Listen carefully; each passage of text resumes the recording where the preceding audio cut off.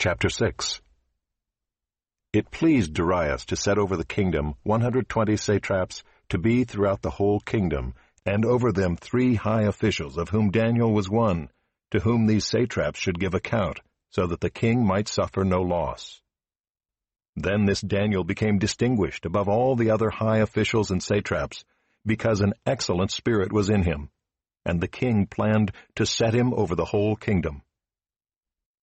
Then the high officials and the satraps sought to find a ground for complaint against Daniel with regard to the kingdom, but they could find no ground for complaint or any fault, because he was faithful, and no error or fault was found in him.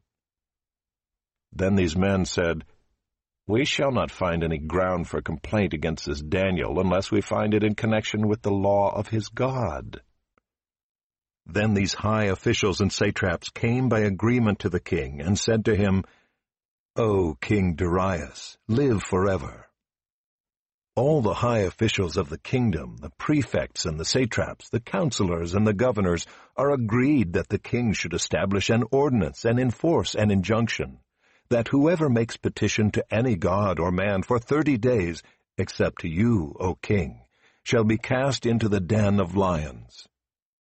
Now, O king, establish the injunction and sign the document, so that it cannot be changed, according to the law of the Medes and the Persians, which cannot be revoked.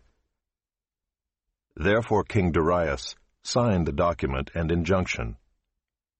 When Daniel knew that the document had been signed, he went to his house where he had windows in his upper chamber open toward Jerusalem. He got down on his knees 3 times a day and prayed and gave thanks before his God, as he had done previously. Then these men came by agreement and found Daniel making petition and plea before his God. Then they came near and said before the king concerning the injunction, "O king, did you not sign an injunction that anyone who makes petition to any god or man within 30 days, except to you, O king, shall be cast into the den of lions?" The king answered and said, "The thing stands fast according to the law of the Medes and Persians, which cannot be revoked."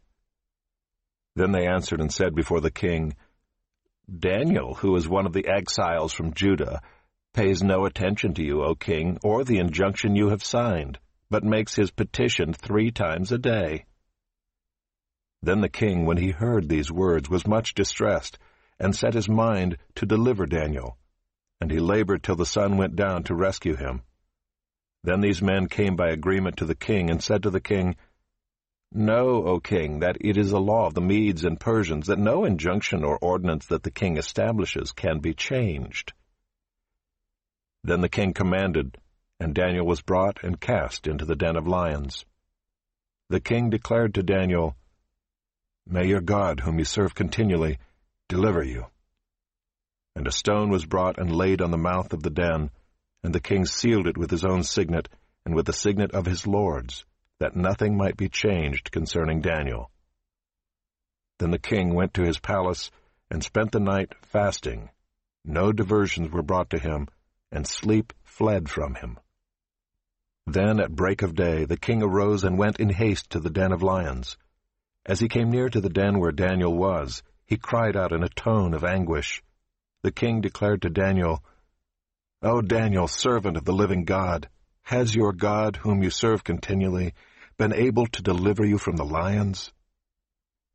Then Daniel said to the king, "O king, live forever. My God sent his angel and shut the lions' mouths, and they have not harmed me, because I was found blameless before him. And also before you, O king, I have done no harm." Then the king was exceedingly glad and commanded that Daniel be taken up out of the den.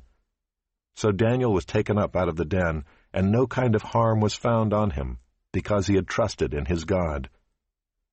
And the king commanded, and those men who had maliciously accused Daniel were brought and cast into the den of lions, they, their children, and their wives.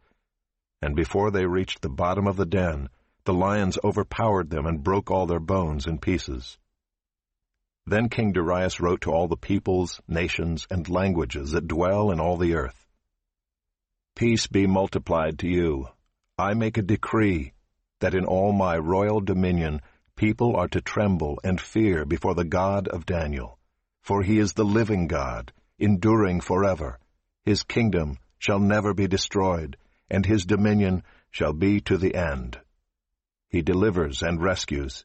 He works signs and wonders in heaven and on earth. He who has saved Daniel from the power of the lions. So this Daniel prospered during the reign of Darius and the reign of Cyrus the Persian.